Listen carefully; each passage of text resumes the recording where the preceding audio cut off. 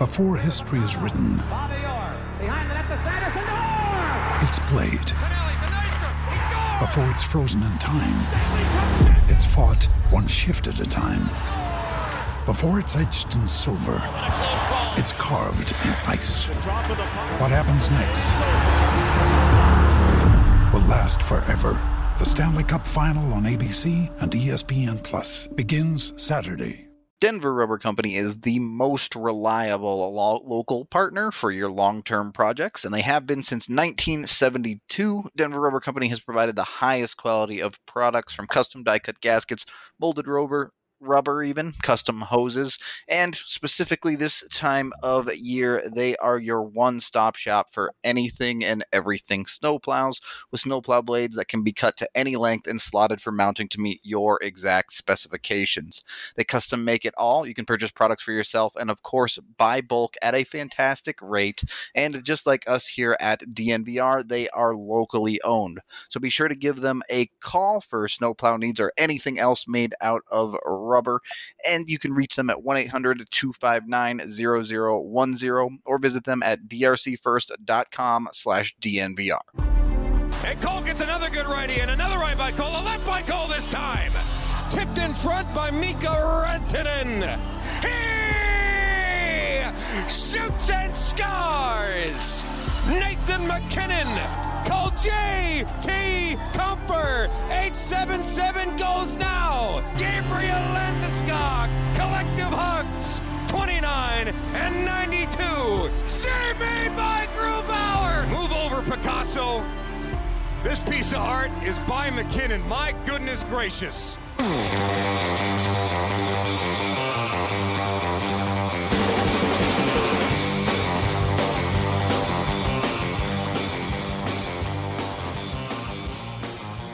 Welcome into the DNVR Avalanche Podcast, presented by Davidson's Beer, Wine, and Spirits. They have over 1,000 different varieties of beer for you to try, as well as wines and liquors from around the world. Be sure to download their app today to get incredible deals and sign up for their loyalty program. Plus, you can even get the booze delivered if that's what you like.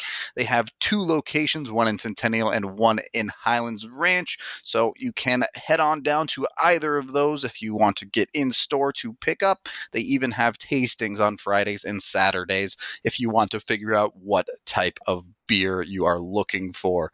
I'm Nathan Rudolph. He's AJ Haefele. We are here on a Thursday as the Avs gear up to play tonight.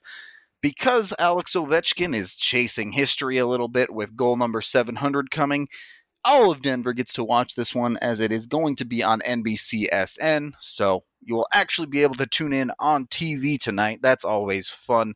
AJ, how are you doing? Are you excited to see Ovi get 700? I am. I wrote in one of my takeaway pieces from a couple games ago that it was setting up nicely so that we would get to see 700 tonight. Which would be cool. I mean, just from a selfish standpoint, it would be fun to see, Definitely not every day you get to see something like that. Yeah. Yeah, and not sitting here like rooting for the Avs to lose or anything, but this chase has been going on for a little while now. He's been sitting on 798 for a couple games, so he doesn't go too long in between goals. So it's We'll see. I think it's going to be a fun night. It's going to be an electric night. Obviously, Avs fans care a lot more about seeing how the Avs match up against the Caps. Caps fans care a lot about Ovi getting 700. So I think it's going to be a fun night, man. Yeah, I mean, we can kind of get into this conversation, right? The first times the Avs played the Caps, it kind of quickly turned into a blowout. The Caps did fight back, but ultimately the Avs coasted to a victory for the most part. So this is a return of this matchup, and it's a much different time of year than it was early in the season. The Capitals have established themselves as a juggernaut a bit in the East. There are 3 teams really that are going off in the East, but the Avs have now established themselves as a top team in the West as well. So a little adverse to call anything a likely Stanley Cup Finals matchup, but This one is pretty high on the list of possible chances, I would say. Yeah, gonna be interesting. I feel pretty good that they're not going to score 3 goals on their first 3 shots again. Yeah, probably not. Braden Holtby is in net tonight, and Kuznetsov is out as he remains day-to-day. What I think is interesting is that the Caps are very mediocre at home. They're 16-9-4 at home, which is just okay, but they're 26-1 on the road. That's pretty absurd. Only team in the league with 20 wins on the road.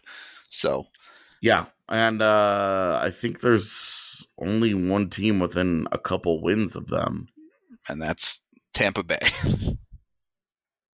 Yeah, 2 teams. Tampa Bay's got 19 road wins, and Colorado has 18. So, yeah, pretty. They're pretty good away from their own barn. So we'll see, but they've lost a couple games in a row. They are an exceptional team. Certainly one of the best that the league has to offer. And sitting right now, if the playoffs were to begin, they would easily be one of the Cup favorites. Yeah, hard to argue against that. The Avs do have the benefit of being on a 5-game winning streak. They are 8-1-1 in their last 10 as well, so maybe coming in a little bit on the hotter side than Washington. Kind of maybe balancing the scales a little bit with Kuznetsov out, as the Avs obviously will not have Kadri as well. Mm-hmm. Where's the Avs firepower going to come from in this game? Can they out-depth Washington, or is this a McKinnon special? I think what makes the Avs so difficult this year is that they can out-depth teams. Yeah. And obviously losing Kadri, that one really hurts, because the guys replacing him, Compher stepping up into that role especially, very inconsistent this year. Right. And because of that, I can't sit here with any confidence and say that the Avs depth is going to win out tonight. But I will say that I think it's going to be competitive. I think this will be a good game. I would be very surprised if it was a blowout either way. Colorado has struggled at home this year. I want to see what game 2 looks like. Game 1 back from the long road trip very much looked like the kind of sloppy, disjointed game that a tired team plays when they just got back from a long road trip and haven't had very much time off. That's why they took practice off yesterday and just said, hey, we're just going to rest. We want to be geared up for this game properly. And that's where they are. And I think that this is... I want to see McKinnon and Rantanen and really McKinnon especially show out in this one. He, 6 games back now. He's got, I think, 6 points. Do you have I think he finished with 2 assists. That sounds the other right. day. Yeah, he did. Because the empty net goal got him that second assist. Yep. Yeah, that's right. He had 72 at the break, and he's at 78 now. So, and which, by the way, what a great defensive play that he made to start that empty net goal. Nice job by him. Yep, McKinnon's pretty good on that side all of a sudden. Yeah, he's definitely getting better, which is really, really encouraging. Because once he starts to set his sights on things to get better at, it's just like he just eventually dominates. Anyway, if you could only care about faceoffs now, right? He really hasn't had one of those dominant games at all in any of those 6 games coming back. Like, he just really has not taken over and just been that super special player that we're so accustomed to seeing. So I keep waiting. I talk about, it feels like I talk about it before every game because I'm just waiting for it to happen, like knowing it's coming at some point. It always does with him. Yeah, he's had a couple of 2-point nights, but his last 3-point plus night was all the way back at the start of January against St. Louis. So he's been extremely consistent, but we all know that he has that ability to just completely tear a game wide open that we haven't quite seen. And on the national TV, man, if this is something that you really legitimately care about, this is important for Cale Makar. Yep. You gotta put up big performances in front of national TV. He's losing right now. His grip on the Calder is slipping, and it's slipping quickly. So he needs a good 3-point night, dominant effort to kind of reboost his profile in that race. You know, it's secondary, obviously. Like, you care about winning the games and that the Avs keep doing their thing, but you know, it's cool to win awards, see your guys win awards. So I think Makar needs to show out. Yeah, it's a bit unfortunate that what you look like at the national level does have such a big effect on those type of awards, I think. But nonetheless, that's the reality. So Makar needs to find a way to get a little involved in this one, hopefully. And hey, making yourself some comparisons with John Carlson this year wouldn't be too bad of a thing. So those two going probably not head to head, but we'll be on the same ice together in this game.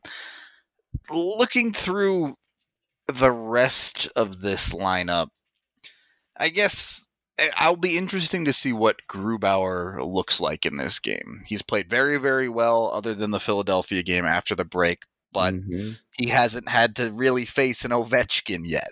He hasn't had to face this high-powered of an offense, so he's going to be put to the test a little bit here. Yeah. I mean, best offense that he's faced was Philly. Yep. So I think, you know, Grubauer's actually played pretty well. I would agree. I mean, obviously the last week he's been exceptional, but even if you go back a little bit before then, you know, the shutout that he had against San Jose, I think really kind of put him back on track. Yeah. Pushed him in the right direction. Yeah, definitely. And then obviously it's building towards this week and this last week that's happened. Yeah. Where he's been very good. He's got to rise it up to this challenge. Like them giving up. They played 3 games against Buffalo and Ottawa, and you know, they gave up 2 goals. That's great. You've got to lock it down. The team has to be very disciplined. They can't give away free opportunities on the power play to this team just because you know what Ovechkin's going to do. Yep. Just for a little bit of a comparison here, Washington, actually their power play has not been exceptional this year. They're only sitting at about 20.3%, only a 1 percentage point better than the Avs. As far as I know, it's not normally like dominant, but it's just that you just set up OV and just roll, and it's like, okay, this is just how it's gonna be. Like, we dare you to try and stop one of the all-time greats from doing what he does. Give him enough chances, one of these will go in. Yeah, exactly. So they've got a challenge in front of them tonight, man. They really do. They've got to outplay them. They need Grubauer to be their best PKer. The PK just has to stop hemorrhaging goals. Yeah.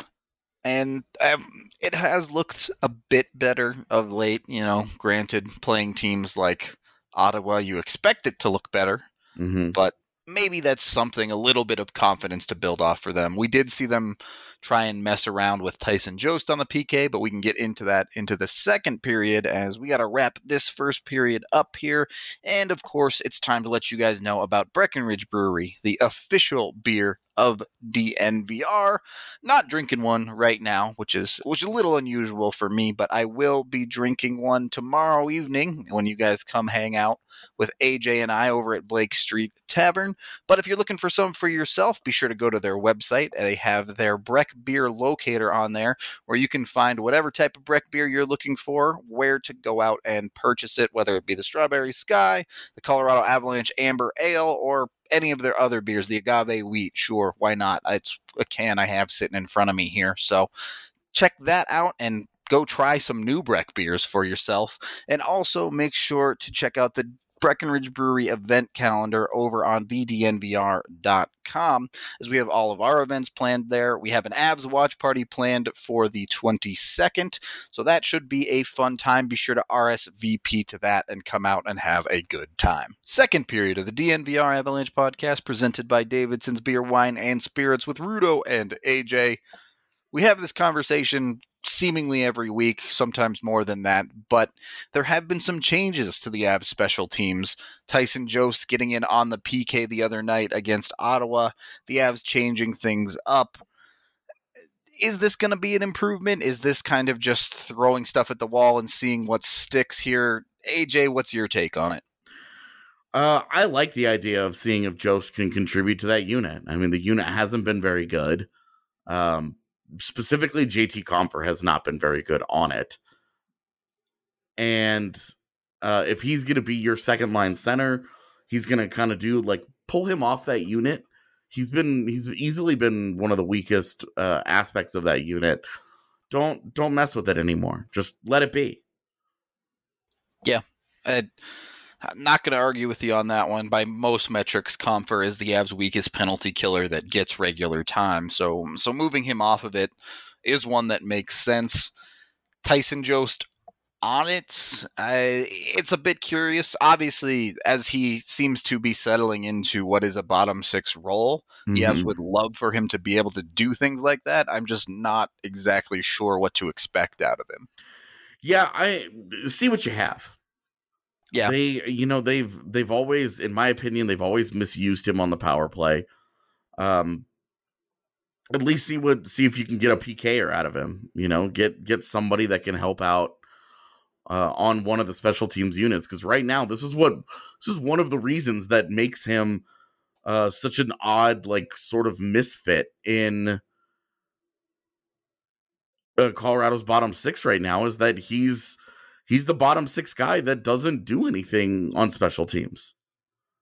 And you can't really have that. Bottom sixes, the most effective bottom sixes are made up of units of players who are specialty guys, who can contribute on special teams, who can help you out. A lot of it is killing penalties or winning faceoffs. Occasionally you'll get a bottom six guy that can really help you on a PK or on a power play. Or one of them ends up being really weirdly, bizarrely good at a shootout or something. And right now, Tyson Jost is this dude that they don't really know what to do with. And if they're able to get a PK guy out of him, the PK hadn't been very good as it is. So it's not like we're sitting here talking about a bunch of exceptional PK guys that are getting sat down in favor of Jost. We're talking about a unit that hadn't been very good. Continues to not be very good. Yeah, getting a little bit of a different look just to see if one player might be able to actually contribute and help it out. I don't see a downside here. Yeah, I'm kind of with you on that. Just to kind of reiterate your point, the Avs bottom six, their forwards that are leading in PKTOI are Matt Nieto, was JT Compher, then Belmar and Calvert. And after that, you have the middle six guys, whatever you want to call them, Val Nichushkin and Jonas Donskoy, helping out as kind of the fifth and sixth guys in TOI, whereas Tyson Jost had not even touched it. So getting him more involved, not only is it a way for him to fill into a bottom six role, it gets him some more ice time. This is a guy who has struggled to find ice time a lot, especially as this year has gone on and gotten later into it. So I do think it's a good way to get him more involved in the game. If it 100% crashes and burns over the next 10 games, you're right where you were, where you started. So it can't hurt, right? Yeah, it really can't. Like, it's what do you ask? What do you really have to lose? And right now, it's just not that much, man. Yep, I'm with you on that one. You've also seen the PK at times look a little bit better. You take away that Minnesota game where it did struggle a bit. Yeah. How much of that is Grubauer is the question. Obviously, goaltender is your best PK or blah, blah, blah, blah, blah. But has there been a bit of an uptrend in the way it's playing? I think so. I think that they've said they want to be more aggressive, and I think they've accomplished that for the most part. I think they have been more aggressive, and that's all good and well, but you still can't have the big breakdowns. The big cross crease passes, getting through and going onto the back door, because the Minnesota game was concerning.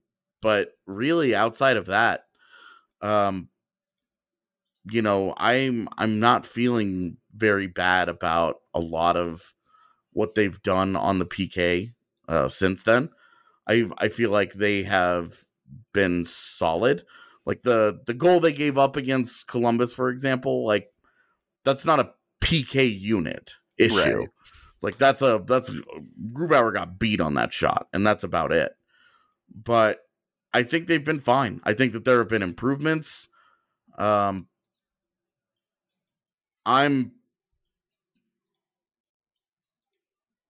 cautiously optimistic that both units are slowly moving in a better direction. Yeah, we can jump into that power play side as well. 3 power play goals in their last 11 tries. Definitely a significant uptick there. They even got the second unit involved against Ottawa with Nichushkin picking up a nice goal off a pass from Burakovsky. To me, the power play units, when they're working, do seem a little bit more fluid. I think they are starting to move around a bit more. It comes and goes. They got 5 chances in Ottawa. 2 of them, including the one they scored on, looked pretty good. 3 of them were very blah, where they struggled to get into the zone and were very stagnant. So yeah, maybe still fighting some consistency issues there, but they have power play goals in 3 of their last 4 games, and that's good enough. Well, when they are regularly winning the even strength battle, them getting even just a power play goal. And like, there was so much frustration in the Ottawa game. Oh my gosh. They finished that game 1 for 5. That's right at 20%. Yep. And like, that's the number where we're all like, oh, they need to be at 20%.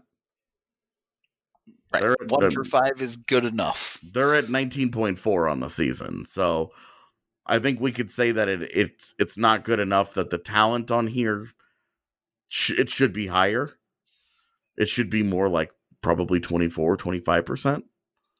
I mean, it should, but I think the bigger problem there is consistency. If the Avs went 1 for 5 every night, I think there would be a lot less complaints. It's the 20 chances in a row that they go without scoring a single one, and then they'll have nights where they get 2 or 3. So, and that's just kind of how it goes. It is to a certain extent, but you need some stabilizing factors there, and I think one of those particularly is Mikko Rantanen. So him seemingly getting back on track with his game, I think, has been a step in the right direction, certainly for that top unit. The Avs love that seam pass, and for a large portion of this year, it either wasn't working or for whatever reason when Mikko would get it, he just would not shoot the puck. That's a big place I think the Avs can start to look a little better.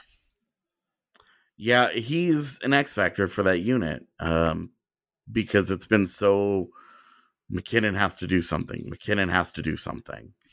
And yeah. I think McKinnon's been frustrating on the power play too, because he'll get it and he'll like, when he just winds up and fires a one-timer, like, cool.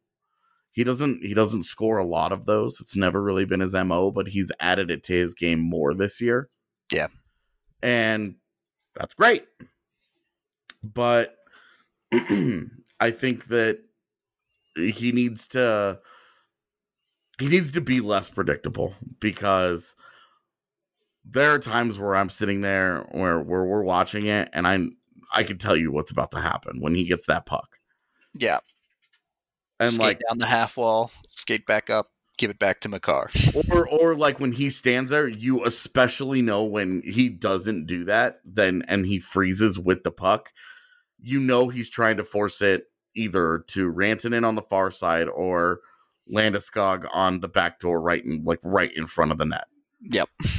And it ends up in a turnover far too often. Yeah. Often enough that I know that it ends up in a turnover. Right.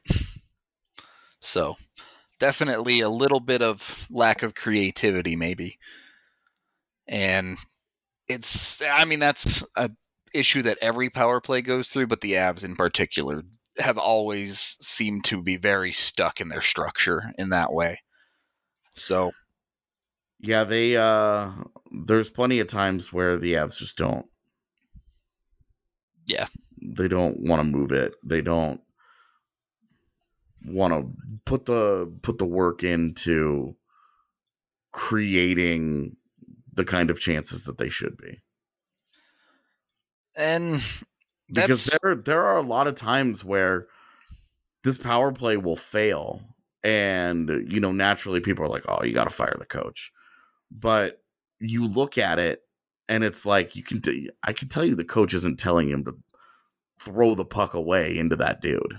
Like right. He's not telling you to turn it over right into that guy and just throw the puck at him. And they do stuff like that. There were one of their power plays against Ottawa. The first unit, it might have even been the one they ended up scoring on, but the first unit went out there and Makar flubbed a pass and it got cleared. They regained the entry. Mikko flubbed a pass and it got cleared. And that was it. Like, they were done. Well, and it's just like, look, dude, like this isn't the coach over there telling them to do it. Like, these guys aren't executing. They need to be executing at a much higher level. They have way more talent. Whatever systems issues that people have, these guys need to be executing at a higher level. They really do. It's kind of funny. Even the power play goal in that game comes off of a play where Jost gets a feed in the high slot and completely whiffs on the puck. And then a broken play is just a total scramble where the Avs outwork the Senators, are able to recollect the puck, and then Burakovsky finds Nichushkin open, cutting down the middle, and finishes on a bit of a scramble, which the Avs all year long have been significantly more successful with speed in chaotic situations. That half-court offensive setup is just things kind of melt down at times. Yeah. When they can just play. Yep. They are dangerous and they are hard to handle because they have so much skill that they can do things creatively and at a level that other teams just may not be able to. And instead they're trying to play, power plays and penalty kills are very rigid. And they are. That's a frustration. And the Avs don't have an Alex Ovechkin as much as Nathan MacKinnon tries to be at times. They don't have the magic ability to put the puck in the back of the net off of a play that everyone knows is coming very often. Yep. So we'll go ahead and end the second period there, as we seem to talk about the Avs special teams every single week. But if their PK gets better, AJ, what would that be? Life-changing. AJ is desperate for a penalty kill improvement. Also potentially life-changing is Strava Craft Coffee, as if you haven't tried it yet, they now do offer it in K-Cups if you're a Keurig type of person. Of course, they also still do have full bean and ground versions as well. Be sure to check it out, as this CBD-infused coffee has changed lives, whether it be to help with migraines, indigestion, IBS, basically, you name it, anxiety as well. It has helped a ton of people. The CBD is not psychoactive, just to be clear on that. As Strava says, drink deeply, live fully, and get better on the PK. You know how it is. Be sure to check it out for yourself today. You can order it online and use code DNVR20 for 20% off your entire purchase. third period of the DNVR Avalanche Podcast presented by Davidson's with Rudo and AJ. AJ, question for you. Who is the best coach in the league? Barry Trotz. Barry Trotz. I think many people would agree with you on that one. After leading the Capitals to a Stanley Cup, he's gone to the Islanders and basically turned them into a well-oiled machine, playing a very specific style of hockey that turns out wins a lot of hockey games. How does he do this? How has he become the best coach in the league seemingly overnight? Well, I'd be remiss if I did not acknowledge he also has the best goaltender coach in his pocket. Yeah, Mitch Korn helps a little bit. Mitch Korn follows him around from job to job. So, it's like, let's be real. It's hard to separate those. There's a reason that we joke about the Jack Adams being a goaltending award. I mean, that's a totally true thing. So it is what it is. Coaching and goaltending are gonna be somewhat inseparable. Yeah, which is why we saw Paul Maurice get that extension in Winnipeg. Connor Hellebuyck is back to having a fantastic season, and Jets management is like, dope. Doing a great job, coach. Yeah. We know that we've got a compromised team this year and that they're not as good. So you must be doing faboo out there. Doing something right because your goaltender has a .925 save percentage. Yeah. And, coach getting his contract extended because because he's got a goaltender playing out of his mind is just one of those things where it's like, yeah, this happens all the time. It does, but on the flip side, we have seen our fair share of coaches get fired this year mid-season because of a lot of them. Whether it just be underperformance top to bottom or struggling goaltending in some cases. I mean, the New Jersey situation has just been absolutely brutal. So yeah, well, and I mean, you look at Pete DeBoer in San Jose. Yeah, with Martin Jones stuck back there. Irreconcilable, basically. Yeah, and the surprising part was that Pete DeBoer was on the market for 10 minutes. Yeah, like a week. And then Vegas was like, we could give that a try. Yeah. Well, and hasn't turned it around. Gerard Gallant, I think, has been proven to not be the problem. And if you look, Marc-Andre Fleury is. Shocker there.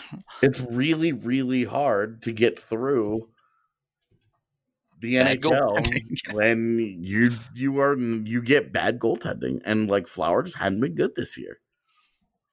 It's just a fact at this point. I mean, poor performance in goal is one of the biggest effectors to a team's consistency. If they're consistently on top, they're going to win a lot. If they're consistently bad, most teams are going to lose a lot. Well, and this is part of what has made Washington such a anomaly. Yeah.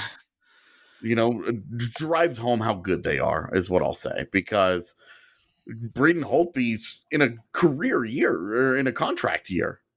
Yep. Has not been good this season. And they just keep humming along.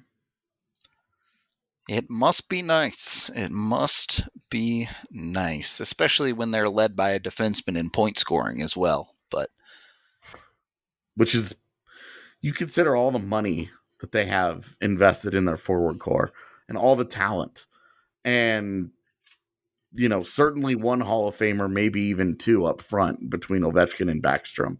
Yep. And the fact that John Carlson is doing what he's doing is actually just incredible. It really is. I mean, 52 assists, 67 points. It's unbelievable involvement on a team with all that talent. You mentioned Kuznetsov is hurt, but between him, Vrana, and Backstrom, you have a ton of guys surrounding Ovi picking up points here, and Carlson has inserted himself as a defenseman doing the same. This was the team that could not find more time to give to Andrei Burakovsky. Yep. Going down the list, then you have TJ Oshie and Tom Wilson as well to round out their top six. And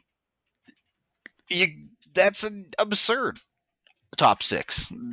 As you mentioned, 1.5 Hall of Famers, a bunch of young talent as well, some veteran experience in Oshie, some guys with grit like Tom Wilson. It's borderline an ideal top six. It's what the Avs have essentially tried to create and may continue trying to create through the deadline this year. And then you add John Carlson in, and it's weird. The parallels just keep coming to me here of with Cale Makar, this is what the Avs might be a year or two from now, if not later on during the playoffs. Well, and you look at Sam Girard as a guy that profiles very similarly to Dmitry Orlov. Yep. A strong puck mover, but not like a dominant offensive player, but a very good defender despite not being huge. Not going to score many goals, but will get actively involved in the offense. Yep. It's not a bad pick for a team that you're trying to parallel. I'll put it that way. Is whether intentionally or not. Yeah, right. Even if it was on accident, it feels pretty good that comparison is there. As Washington has been one of the top teams in the East for the better part of a decade now, at least a half decade, certainly. Really most of Ovechkin's career. Certainly once he established himself in the league, yeah. Yeah, there were a couple of those first couple of years, they were still bad. Yeah. But that's when it was like then they got Backstrom in line and off they went. Yep. Turns out, having one of the best passers and best scorers in the league together is pretty good. But looking at that, like coaching that team, you say, all right, great. Here's Ovi and Backstrom. Go score, and they do. You don't have to tell them a whole lot. Compared to, it's very set and forget for them, right? Right. But they've also invested heavily in their depth this year. Sure. You look at what they've done in their bottom six, going out and spending money and giving out term as well. They clearly felt that was an area of need for them. And, you kind of could see that coming, right? With moves like sending Burakovsky to the Avs, which for cap reasons they had to, They understood that leaves a hole to fill. Burakovsky is a player that is above that level, as he has proven with the Avs. So did they go about it the best way? Maybe, maybe not. But I think it was a good recognition from them to understand what they should be trying to do. It's just, I don't love some of their moves. Then again, honestly, Carl Hagelin has worked out okay for them. So maybe I can't argue. Yeah, it's like the Garnet Hathaway thing is like that's the stuff that frustrates me. Yeah. You give a 4-year deal to a guy that's in his late 20s who is strictly a fourth line player, and it's like, dude. Overcommit. I know that you think he really brings something, but like he's coming off a career year of 19 points. Yeah. And that it's just, it would be like if the Avs had given a 4-year deal to Belmar. Yeah. Where it's like, dude, it's and they gave 4-year deals to Hagelin, Panic, and Hathaway. Yeah. That's half of your bottom six, basically. Yeah. That is now locked up for 4 years. All of them will be into their 30s when they end, and they will cost 7.5, almost 8 million. Just those guys. Yeah, it'd be 5.5, 7. Yeah, 7 million between those three in your bottom six. And not only is it the straight up cost of it, when you're committed to players in your bottom six like that, it becomes very difficult to get rookies in and get them opportunities in sheltered roles. So Yeah, and they drafted in the first round last year the overage kid Brett Leeson. Yep. Who Not someone the you expect to overage, make but, the jump very quick. Overage for the draft. Yeah, his second time eligible, I believe. Yes, he was 19, or he would be 19 by the draft eligibility date, whatever. Yeah, he's 20 now. Yeah. Actually, he turns 20. Dude, he turns 21 at the end of the year. So he is an overage this year then. So, I guess a second time eligible then. There you go. So a bit of a disconnect there maybe for Washington, picking up a guy that you would assume would make the jump quickly and not really having the room for him. Yeah, and then spending all the money to put bodies in his way. Right. But, I mean, we see teams do this all the time, right? If the Capitals feel like they're in their final push to try and get another cup out of this window, that's the type of moves we see teams make. And, a lot of the time it ends up hurting them later on down the line. But if they get the cup, worth. Yeah. And this is kind of what we've seen with Pittsburgh too, with the Zucker deal, where they're just going to keep going for it. These two teams, and I think that they are in a division together. I think it forces them to just keep upping the ante. Arms race kind of thing going on. Yeah, exactly. And kind of like with Boston and Tampa Bay probably won't do much at the deadline because they don't have a lot of room.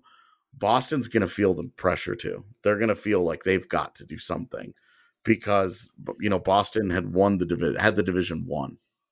And then Tampa turned it up. Yeah. And now they only have a 3-point lead on the Lightning because the Lightning have decided to care again. Yep. Lightning have won 8 in a row, by the way.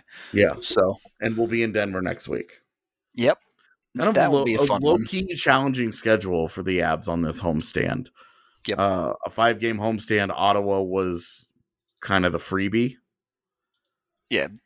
It's their last really hard stretch of schedule, I would say. They have a bunch of games that, the betting lines are going to favor the Avs after this next week or so of games. Yeah. Capitals tonight, obviously.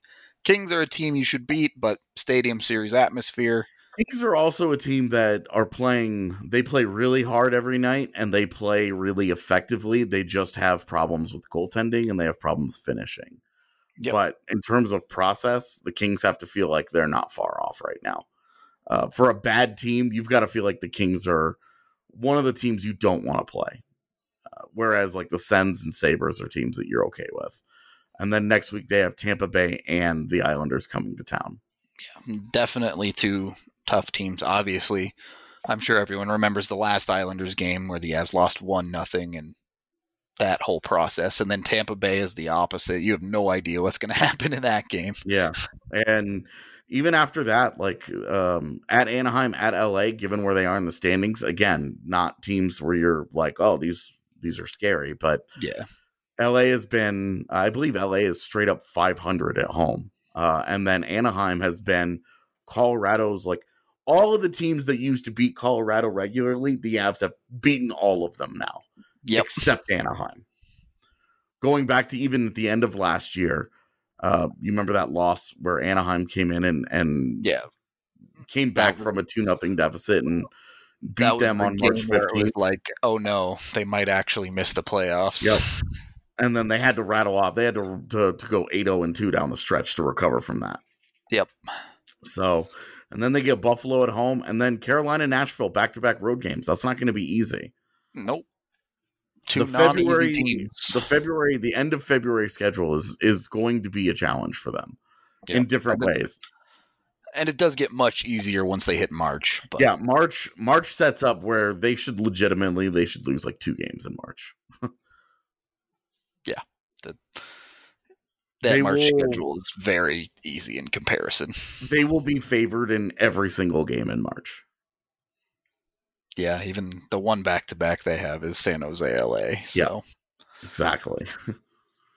Yeah, so this is kind of an important stretch for the Avs. If they can be solid on this homestand and through the rest of February, they probably hold the first spot in the West over the Blues at the end of the month and have room to gain in March.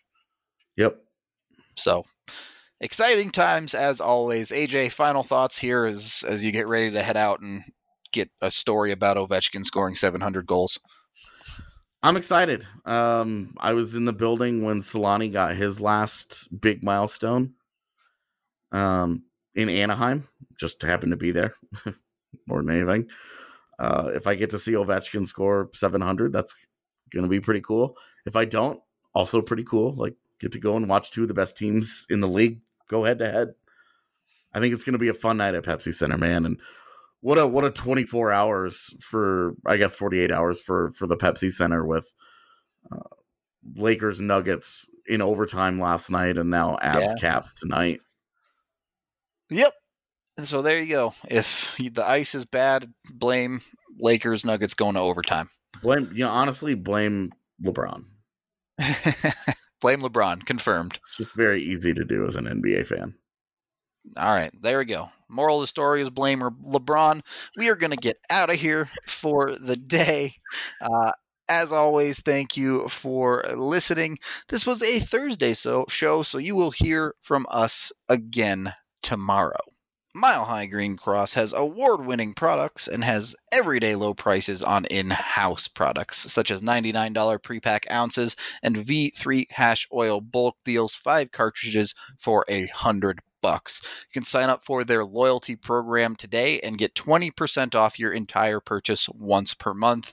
Even if you're already signed up, just mention this DNVR ad and you will get the 20% off as well. They're conveniently located on 9th and Broadway and have parking in the back, so real easy to just drop in and get what you need.